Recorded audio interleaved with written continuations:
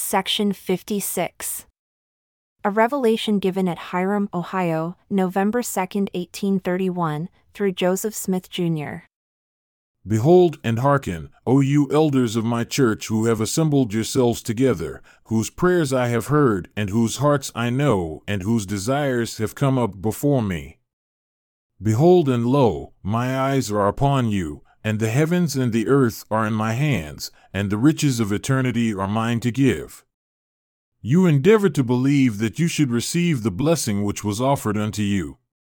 But behold, verily I say unto you, there were fears in your hearts, and verily this is the reason that you did not receive. And now I the Lord give unto you a testimony of the truth of those commandments which are lying before you. Your eyes have been upon my servant Joseph Smith, Jr., and his language you have known, and his imperfections you have known.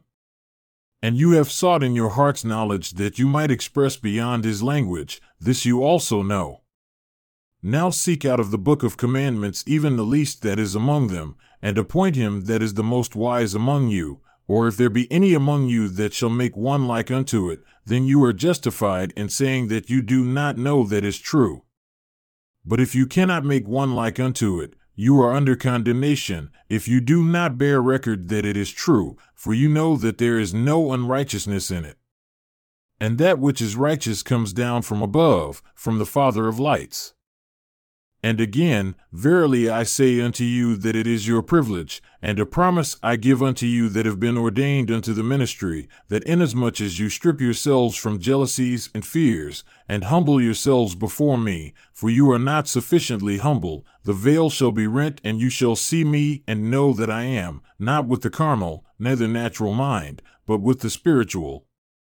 For no man has seen God at any time in the flesh, except quickened by the Spirit of God, neither can any natural man abide the presence of God, neither after the carnal mind.